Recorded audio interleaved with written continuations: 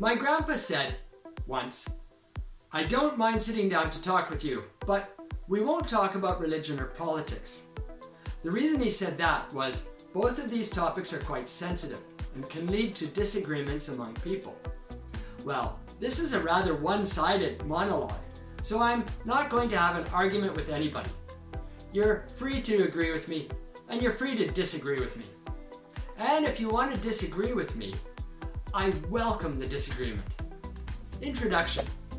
Hi, and welcome to the Les Perce Podcast, episode number 329.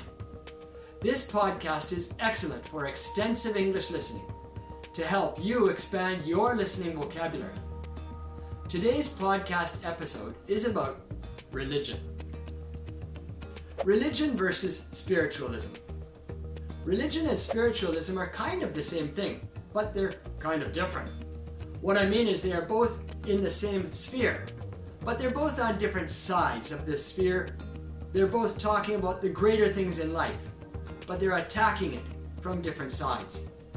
In other words, religion is more formal and organized, whereas spiritualism is not formal at all and is not organized at all.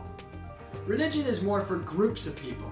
Spiritualism is more for one person. Some of the famous leaders. Some extremely famous people went on to become the leaders of religions. All the world religions had a human leader, although a lot of those religions might argue they weren't human, they were divine. For instance, Jesus Christ was the famous leader that led to Christianity.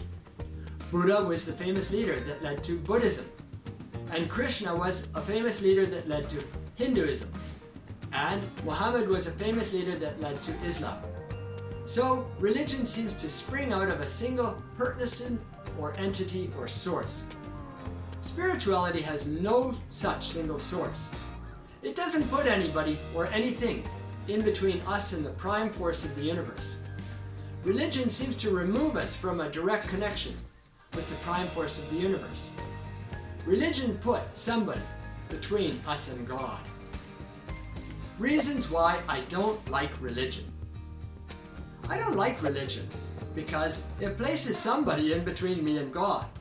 Whether you want to say God or Allah or Manitou or what have you, let's just say the prime mover or the great force has got to have a direct connection with each and every one of us, I feel.